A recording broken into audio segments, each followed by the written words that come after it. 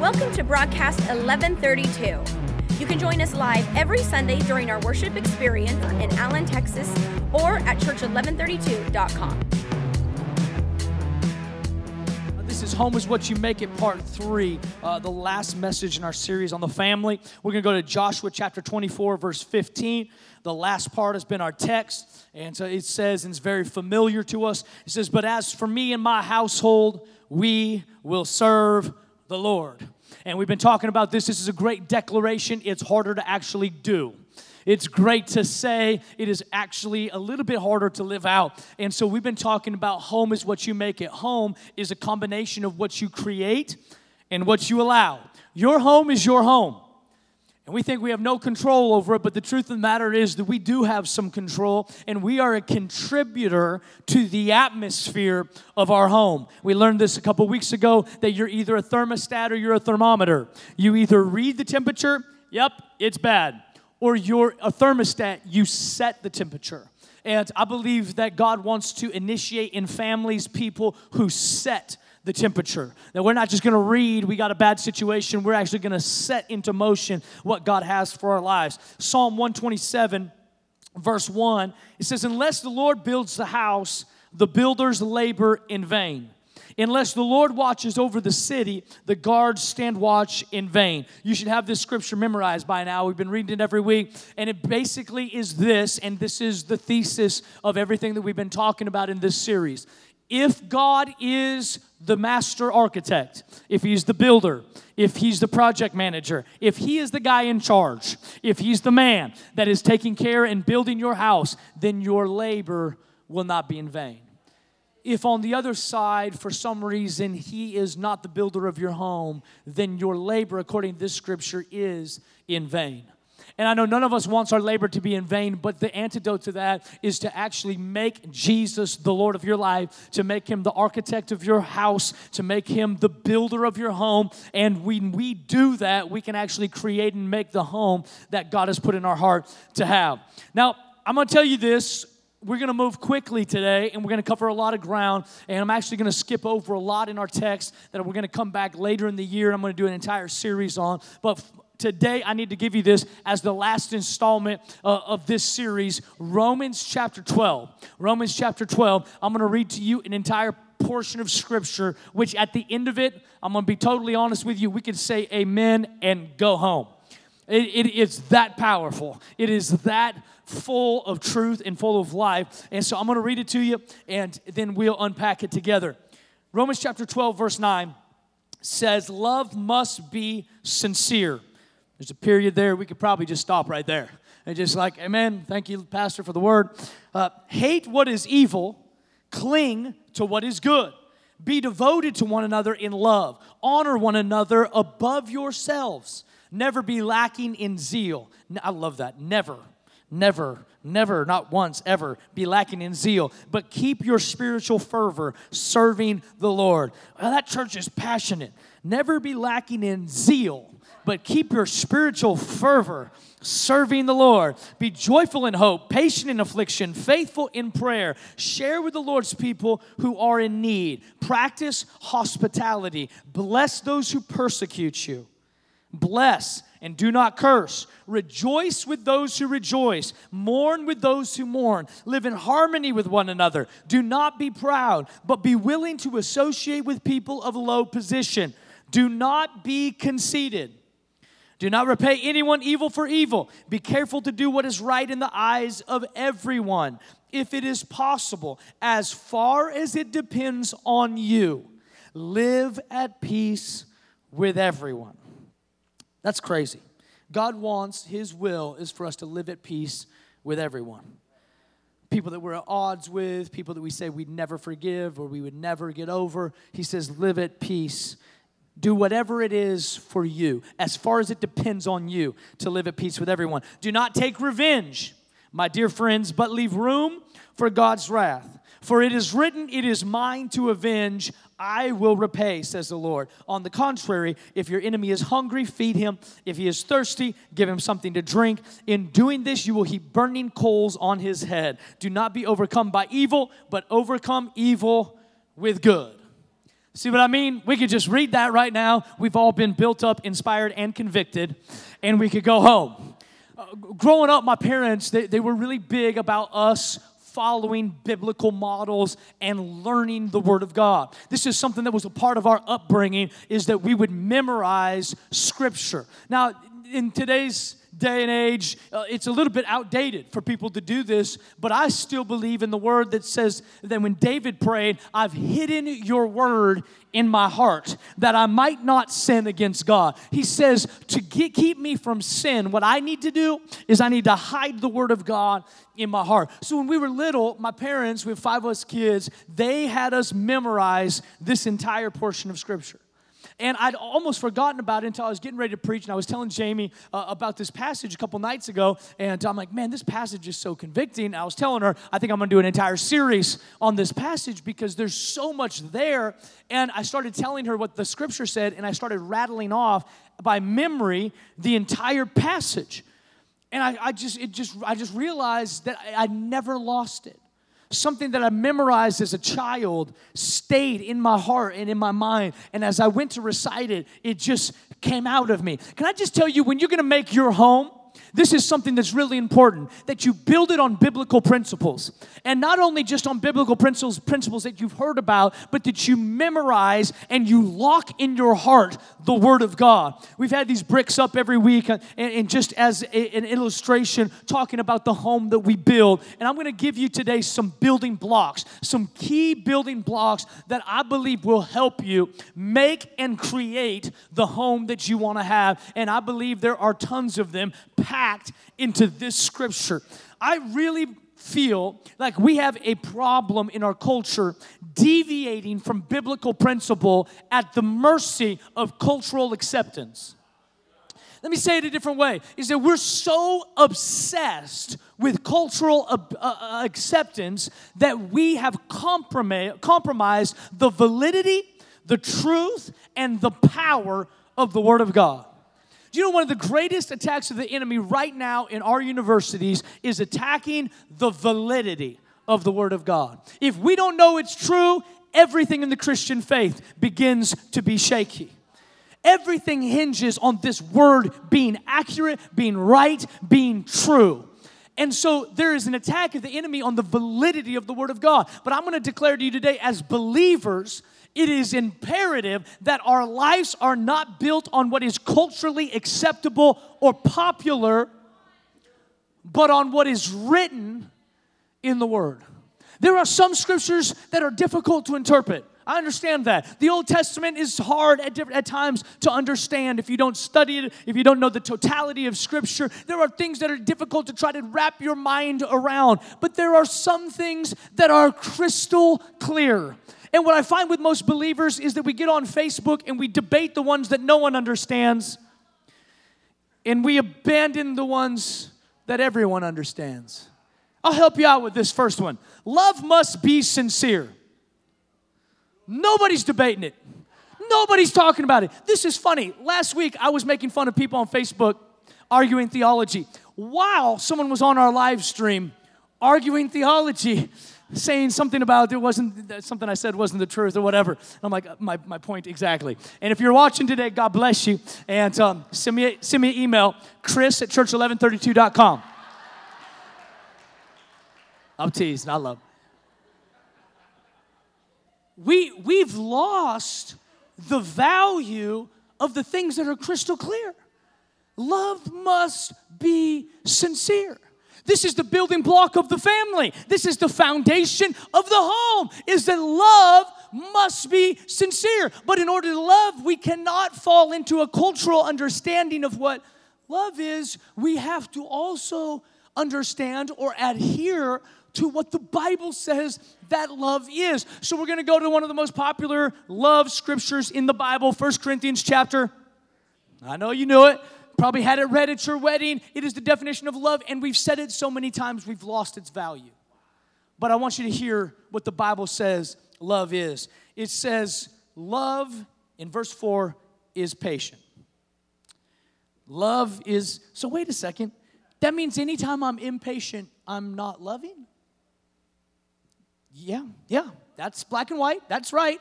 Well, in the original language, nope, still patient. Love is kind. Well, I'm just kind of have a brash personality, and you're not loving. Right? Am I interpreting the scripture incorrectly? I know this is not types and shadows and symbols. It's pretty clear, but I'm just help me. It does not envy. It does not boast. It is not proud. It does not dishonor others. So even in your speaking the truth in love, if it dishonors others, is it love? It does not dishonor others. It is not self-seeking. It is not easily angered. Well, I just got a short temper. It's not loving. It's not easily angered. It keeps no record of wrongs. Well, back in 1995, that's not love. That's not love. Well, I'm not going to let him off the hook with it. That's not love. Jesus lets you off the hook. He doesn't bring up every time that you backslid and every time you walked out of church and every time you held up. He doesn't bring that up every time you come into worship. But some people can't even come into their home without being reminded of the mistakes they've made in the past. That's not love. It says love does not keep a record of wrongs. Love does not delight in evil, but it rejoices with the truth. It always protects, and it always trusts, it always hopes, and it always perseveres. The scriptures continue on, and then it ends with love never fails. That's what love is. That's the biblical definition of what love is. And so if we're going to make the home what we want it to be, we've got to build out the right thing. And the thing that we got to build it out of is not a cultural understanding of love, because that love comes with a price tag. That love is conditional love. That love is, I will love you so much if. I'll be the best husband to you if you. I love you because you make me feel this way. I love you because you treat me this way. Whenever you love because or love and it has a price tag, what you're switching out of is you're switching out of love and into need. And so what you're saying is love is actually, I need you. And whenever you need someone to fill a need that can only be met by God, then that is called codependency. And that's why most relationships struggle and fall and eventually fail, is because we're not looking to God to have the needs met that we need to have met. Most of the problems in relationships are that they are self-seeking instead of sincerely loving. In our relationships, this is the tendency and this is the temptation that I'm going to be in a relationship that's good for me. I want my son to make me feel this way. I want my wife to make me feel this way. But that is self-seeking, and that is the opposite of what love is. Love is, I love you, so what can I do for you? How can I build you? How can I treat you right? How can I encourage and build up you? I remember growing up, my parents, they were amazing parents. We've been talking about in the last couple of weeks, but they were very strict. And we lived in a home that was like really, really high standards. Like we barely watched movies. And if we watched movies, it was like ones that maybe you probably never even heard of, or like Bambi. And Bambi was questionable because of the violence. I didn't mean to spoil it if no one's never seen it. That's what we watched. So some people in the church came to us when Beauty and the Beast, the original cartoon, came out in Disney. And they said, oh, you've got to take your kids to Beauty and the Beast. It's amazing. And my mom was like, well, is it clean? And, oh, it is clean, Becca. I mean, there is just not a thing in that. Beauty and the Beast, it's amazing. And she says, all right. She's like, kids, we're going to go to Beauty and the Beast. Now, to go to a theater was a huge thing because they didn't play things we could watch. So G rating wasn't like sufficient for us. We had like a mom and dad rating. G was like, that didn't mean anything. It's like it could have something still that they didn't want us to see or what. So this one, they said, we're going to the theater. So I settle in my seat. We're watching the previews. I'm seeing previews of movies I'd never even heard about. I'm like, this is amazing. Eating my popcorn. Beauty and the Beast starts. The opening scene, even before like the title comes up, is this rose. You ever seen this? And there's this rose, the magic. Magic? Oh, no, you didn't. No, you did not bring magic up into my home. And that's exactly what happened. My mom leaned down and she said, guys, we're going. And I'm like, no. Surely not. Surely not. So I look back at my mom and I'm like, no. She looks back, yes. I'm like, I don't even care if there's Beauty and the Beast. I'm so looking forward to this. It might as well have been Braveheart for me. I'm just like, a movie in a theater? This is like vacation. This is amazing. She's like, get up. All 5 of us kids, this is no lie, all 5 of us kids, my mom and dad, 7 of us, stand up in the theater, and we all walked out. And I'm like, y'all are crazy. You homeschool me, you embarrass me in front of the entire theater. Like, this is not right. This is not right. You know what was interesting about my mom and dad is that they took the second half of this scripture really seriously. It says, love must be sincere. Hate what is evil and cling to what is good. Do you know what I find most families doing? Let's see if you can do right in the midst of all this. And we're just going to throw you in the deep end and just hope to God that you survive. And if you don't, then, well, some make it, some don't. Instead of understanding that we have complete control over the home that we create.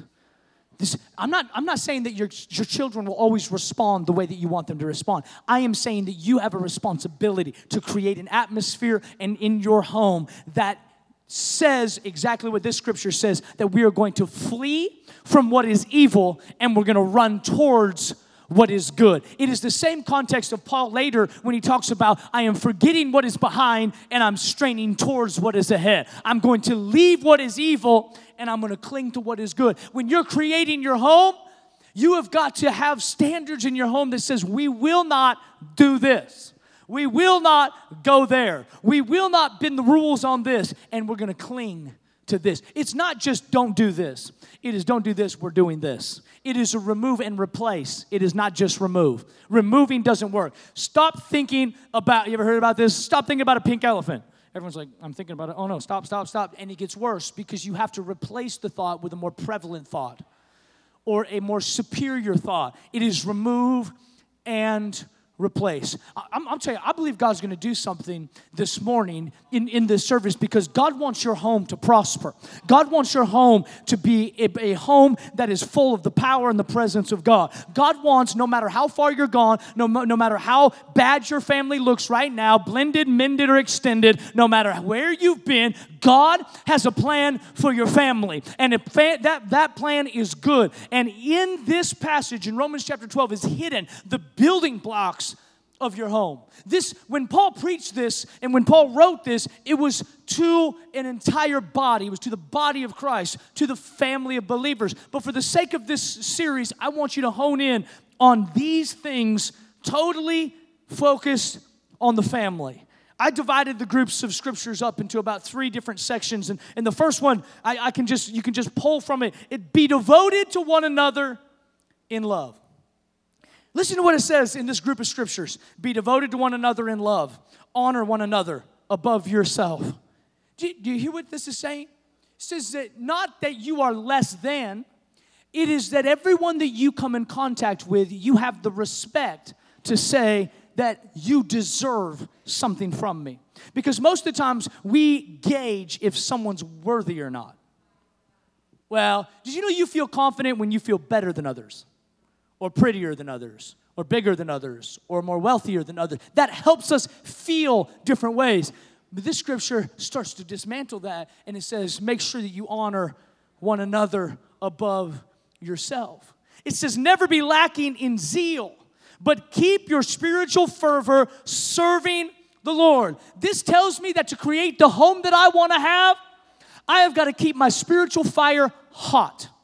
I've got to keep it burning. I've got to keep it stoked. I've got to make sure that my home is an atmosphere and an environment that is running after God. So some of you say, well, I'm in a family that doesn't even believe in God. You make sure you're burning. And you keep that zeal hot. You keep that passion, the fire in your own heart hot. And then he tells us how we can do this. It says this. Go ahead and go to the next verse. It says, be joyful in hope. Verse 12. Be joyful in hope, patient in affliction, faithful in prayer. This gives us a recipe on how you can keep your spiritual fervor burning. It says, be joyful in hope. Don't just, I'm just hope. No, be joyful in hope. Be patient in affliction. Be faithful in prayer. Verse 13, it says, share with the Lord's people who are in need and practice hospitality. Let me just take this home for you into your actual family. Share with each other. Minister to each other's needs. Practice hospitality to one another. Practice your children sharing with each other, serving each other. I remember, I think it was last year, we took the boys to the LA Dream Center that the trip is going to, and Jamie was saying, I want to get them on the mission field early. I want to get them out. I'm like, man, they're pretty young. And she's, I want to get, and I remember we took them to the LA Dream Center, and he brought two of his favorite cars. And so we brought them out there, and Jamie was teaching him how to be generous. And she said, you're going to give your car away to this little kid. And he's playing with this little kid. And he's so cute. And he gave his second favorite car. He's in work in progress. He gave his second favorite car away to this boy. And it was just, what she's doing is creating a home. She's saying that we're going to, this kid is no less than you. And you're going to give what you have because you're blessed and you have a lot. And so you're going to give what you have to someone else. See, you got to start right now bringing principles into practice for what you want your home to be. You could use your Romans 12 as the diagram for your own family. You could use Romans 12 as the building blocks of what you want to be. Speaking the truth, spiritual fervor, and sharing your life. The second thing that I pulled in the second group of scriptures is this. Bless those who persecute you. Bless and do not curse. Just look at this. Verse 14, it says, bless those who persecute you. Bless and do not curse. Did you know that the scripture, when it's saying this, it is telling you, and really the context of this is that you need to live a life that is forgiving. That you need to forgive others. That you need to refuse to be offended. Best thing that could ever happen in church life is people refuse to be offended. I mean, it would be amazing. My job would get like 900 times easier. I mean, I'd be floating up here every Sunday. Just like, man, God is good. But the truth is, people get offended. People get offended, and it's hard to get offended because then people don't forgive you, and then there's conflict and there's trial. Did you know that this scripture is saying when people persecute you, when they dishonor you, when they treat you badly, bless them? Verse 15 says, rejoice with those who rejoice and mourn with those who mourn. If you want to create a home, then learn to celebrate when other people are celebrating and learn to weep when other people are weeping. I don't know what his problem is. He's just in a bad mood. Well, how can you help him? How can you come along? That's what the family does. The family is about loyalty. The family is about standing together. And you know what? We can say these things because we heard them from our grandparents, but the way that it happened for our grandparents is they taught them. We think that these principles are just going to naturally, man, my family's just disrespectful. I don't know. Grandpa's family always was, they taught them. They created the home that we are in this cultural acceptance of just like, let them find their path. Everybody find their own way. Find yourself. God bless you. You're walking over a cliff. You're going to learn. That's how we parent now. Oh, well, I want to let them make their own choices. They want to go to that club. Let them go. That's how we're going to learn. Are you kidding me? We have lost sight. It got quiet in here. We're like, whoa, are we okay? We've lost sight that this is what we create. This is what we build. You've got to instill principle. You have to instill standard. You have to instill honor. You have to instill respect. You have to teach that. And you have to model that. It says in verse 16, live in harmony with one another. Live in harmony with one another. Do not be proud, but be willing to associate with people of low position. Do not be conceited. Do you know what I think this is saying? I think that this is saying in order to live in harmony with one another, we have to own up to our own wrongs, and we have to forgive, and we have to ask for forgiveness. See, most people can never even apologize. There's people in this room that you apologize when you walk in the door. It's like, I'm sorry, I'm here. That's how you live. There's some people that, like, you could trip somebody, they could fall down and break their leg, and you'd be like, well, you should have seen my leg. Because we can't, I'm just going to tell you, the love that is demonstrated in the scriptures is a love that can say, I'm sorry, I was wrong. And there's another side to apology, and it's called forgiveness. Not only am I sorry that I did specifically this with no explanation and with no defense, but also, will you forgive me? What that does is it places the responsibility in their hands to then decide to make restitution or not. But whether they do or not, you have offered peace. And this is why the scripture says, as far as it depends on you, you got to be responsible for you. You're the only problem that you can solve. We've been saying this for a month now, is that you are the only problem that you have the power to solve. Unforgiveness, we say this about unforgiveness. Unforgiveness is like drinking poison and expecting the other person to die. Because forgiveness is not for them, it's for you. Forgiveness is not so they can be better. A lot of them don't even know you're offended. I'm not going to forgive my dad. He does not even know you're offended. And honestly, I've talked to so many people about this, specifically with parents. They do not know. Well, I'm going to hold this. Only thing you're doing is killing you. The best thing that you could do is let that thing go. And you don't know what they did. Honor them. No matter what. Let it go. The scripture says this. But be willing to associate with people of low position. Do not be conceited. Do not be proud. You know what keeps you from unforgiveness or from forgiveness? Pride. That's what does it. Well, I was right. I'm going to be real transparent with you. Last night, Jamie brought something up to me that I had said something and I hurt her feelings. And I'm telling you, I'm just being honest with you. First thing I did was build my case. This happened last night. I'm like, well, the reason that I said that was that you hear what just happened? Only thing, and she told me this later last night as we made things right. She said, all I need you to do is understand without the explanation.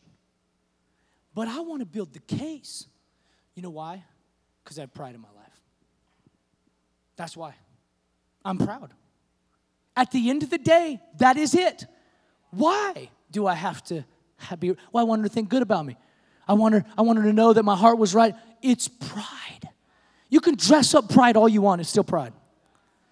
And so we had to have that. We had the conversation last night, and I'm like, I knew what I was preaching today. I'm like,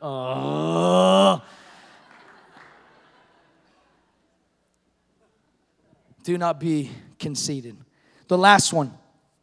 This group of scriptures, it says, be careful to do what is right in the eyes of everyone. Now, this is heavy, and let me give it to you. The whole scripture. It says, do not repay anyone evil for evil. Be careful to do what is right in the eyes of everyone. You know what this says? There's no way you can please everyone. What this is about your awareness.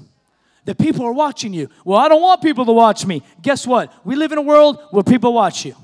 We live in a crazy world of social media where you can just find your picture all of a sudden showing up on things. And it's like, wait, what happened here? How did that get out? People have cameras everywhere. They're watching everywhere. Well, people shouldn't watch you. I'm just going to tell you, the Bible teaches that you're supposed to be a light.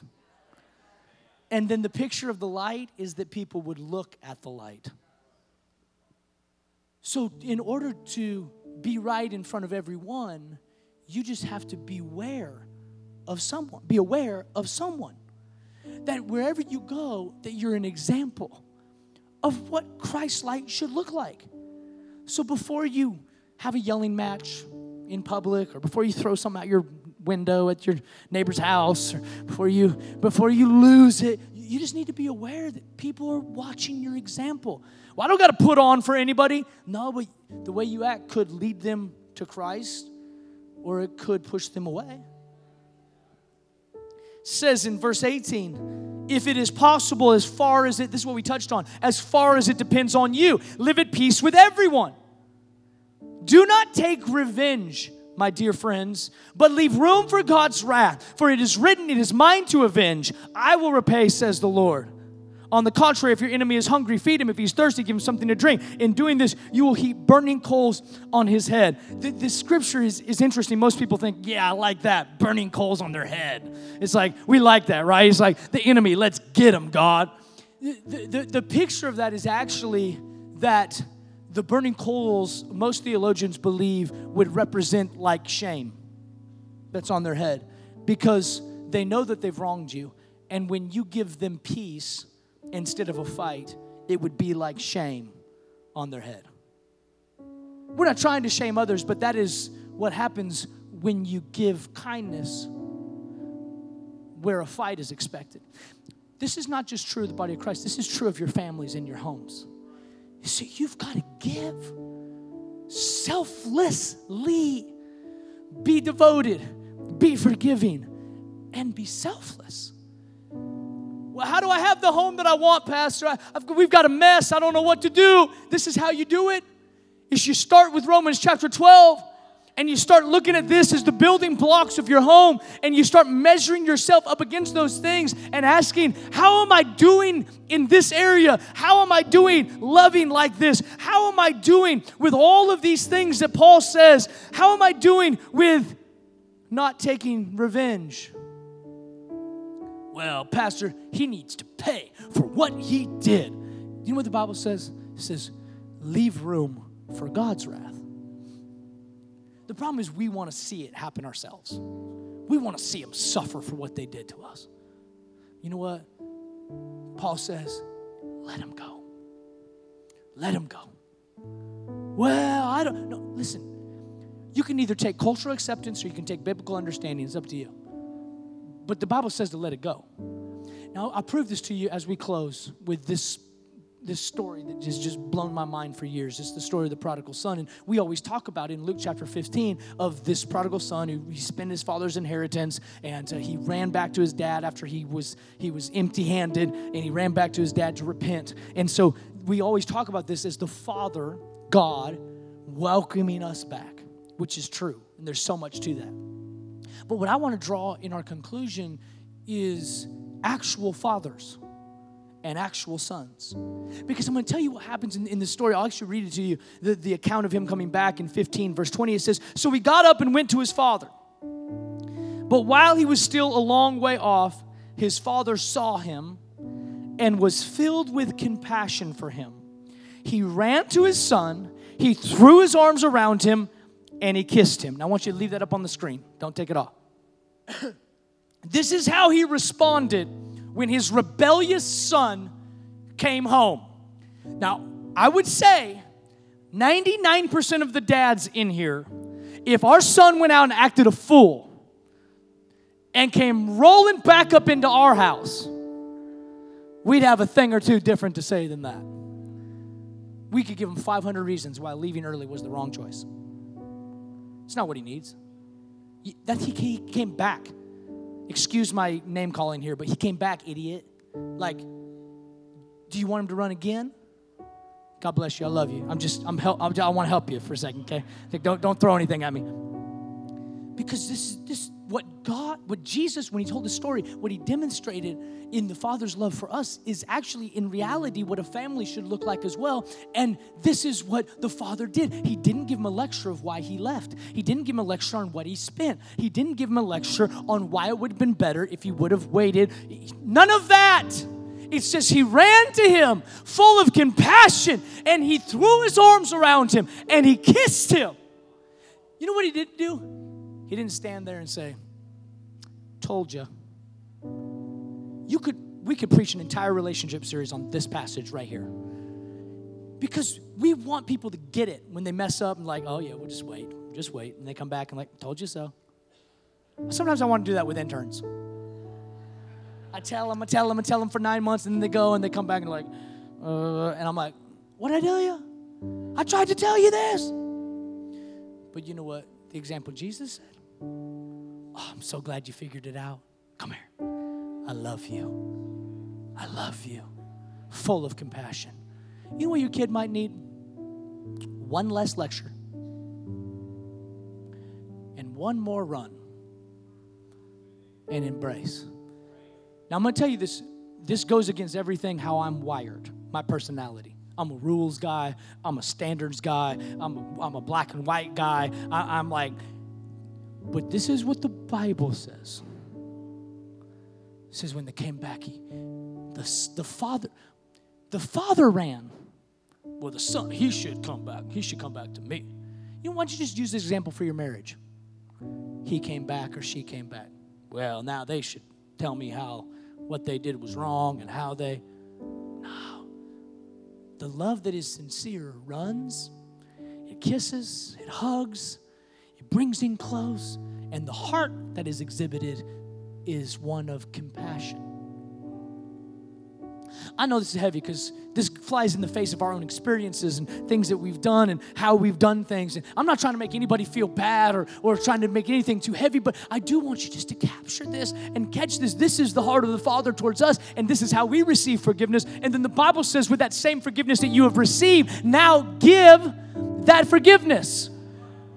Give forgiveness. Does that mean you don't have standards? No, it does not at all. Does it mean you don't have rules in your home? No, not at all. It just means before your lecture, before your rules, let there be love. Because discipline that comes out of love is great discipline. That's the way the Father disciplines us. Hebrews chapter 12, it says a father disciplines those he loves. Love is the foundation. It is the building block. Love must be sincere. And if love is sincere, then the discipline that comes from that love will be effective. But if it is just discipline, it's the military.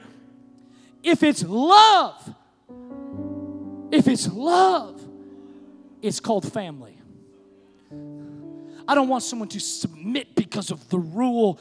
I want them to submit because of relationship, which is what Jesus did when he abolished the law and the prophets and he came and brought grace into the picture. He said, I'm going to let you obey now out of relationship. I'm going to let you obey out of love. Before, you couldn't even be right with God unless you did everything right. And some of us, that's how we run our homes. And that law-filled tendency is going to rob you of the very thing that you want. You've got to extend grace. Grace doesn't mean you're light on the rules, but there's grace. That means that everything that you do is coated in love. If you got to take 2 days to discipline before you discipline, take 2 days. But make sure when you discipline, it is in love. Not reactionary, not out of frustration. It is. Did you know that there's sometimes where I don't preach certain messages because I have a standard personal conviction that I do not preach out of frustration? Sometimes you want to, I'm going to cover that thing. That is a complete misuse of the pulpit that God has in this house. So there are times that I can't preach a message until God works it in me to come out of a place of love. Parenting, marriage is the same way. There are some times that you've got to work it out in yourself to make sure that it comes from a place of love. Thanks for listening. You can find out more about us at church1132.com.